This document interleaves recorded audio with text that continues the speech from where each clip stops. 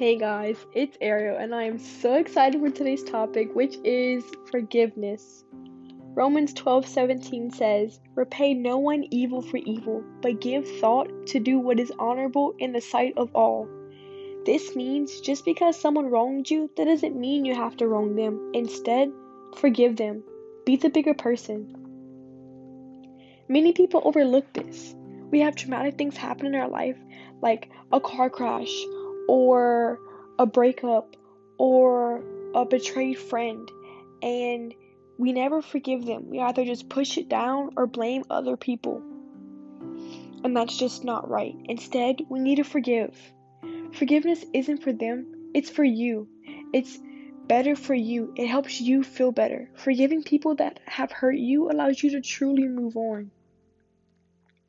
John Bevere said that God forgave us before we ever said I'm sorry. Most of us say, well, once they apologize, then we'll forgive them. What if Jesus would have waited for you to apologize before he forgave you? Time and time again we sin, and God is right here saying, I'm still here. I'm still here.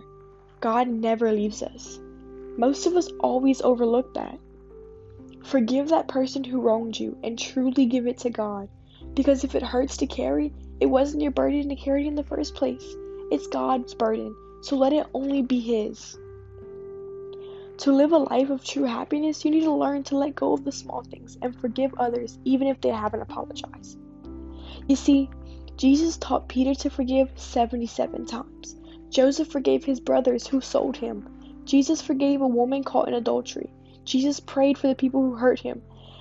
Stephen cried out to the Lord for those who stoned him before death. King David forgave Saul, who wanted to kill him, and there's so much more. If they can do it, so can we. Mark 11:25 says, "And when you stand praying, if you hold anything against anyone, forgive them, so that your Father in heaven may forgive you your sins." This means when you pray to God, forgive those who have wronged you, so that God can forgive you for your sins.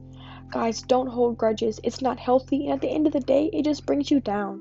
Let go and forgive them as God constantly forgives us. Y'all have a great night, and I will talk to y'all tomorrow. Bye.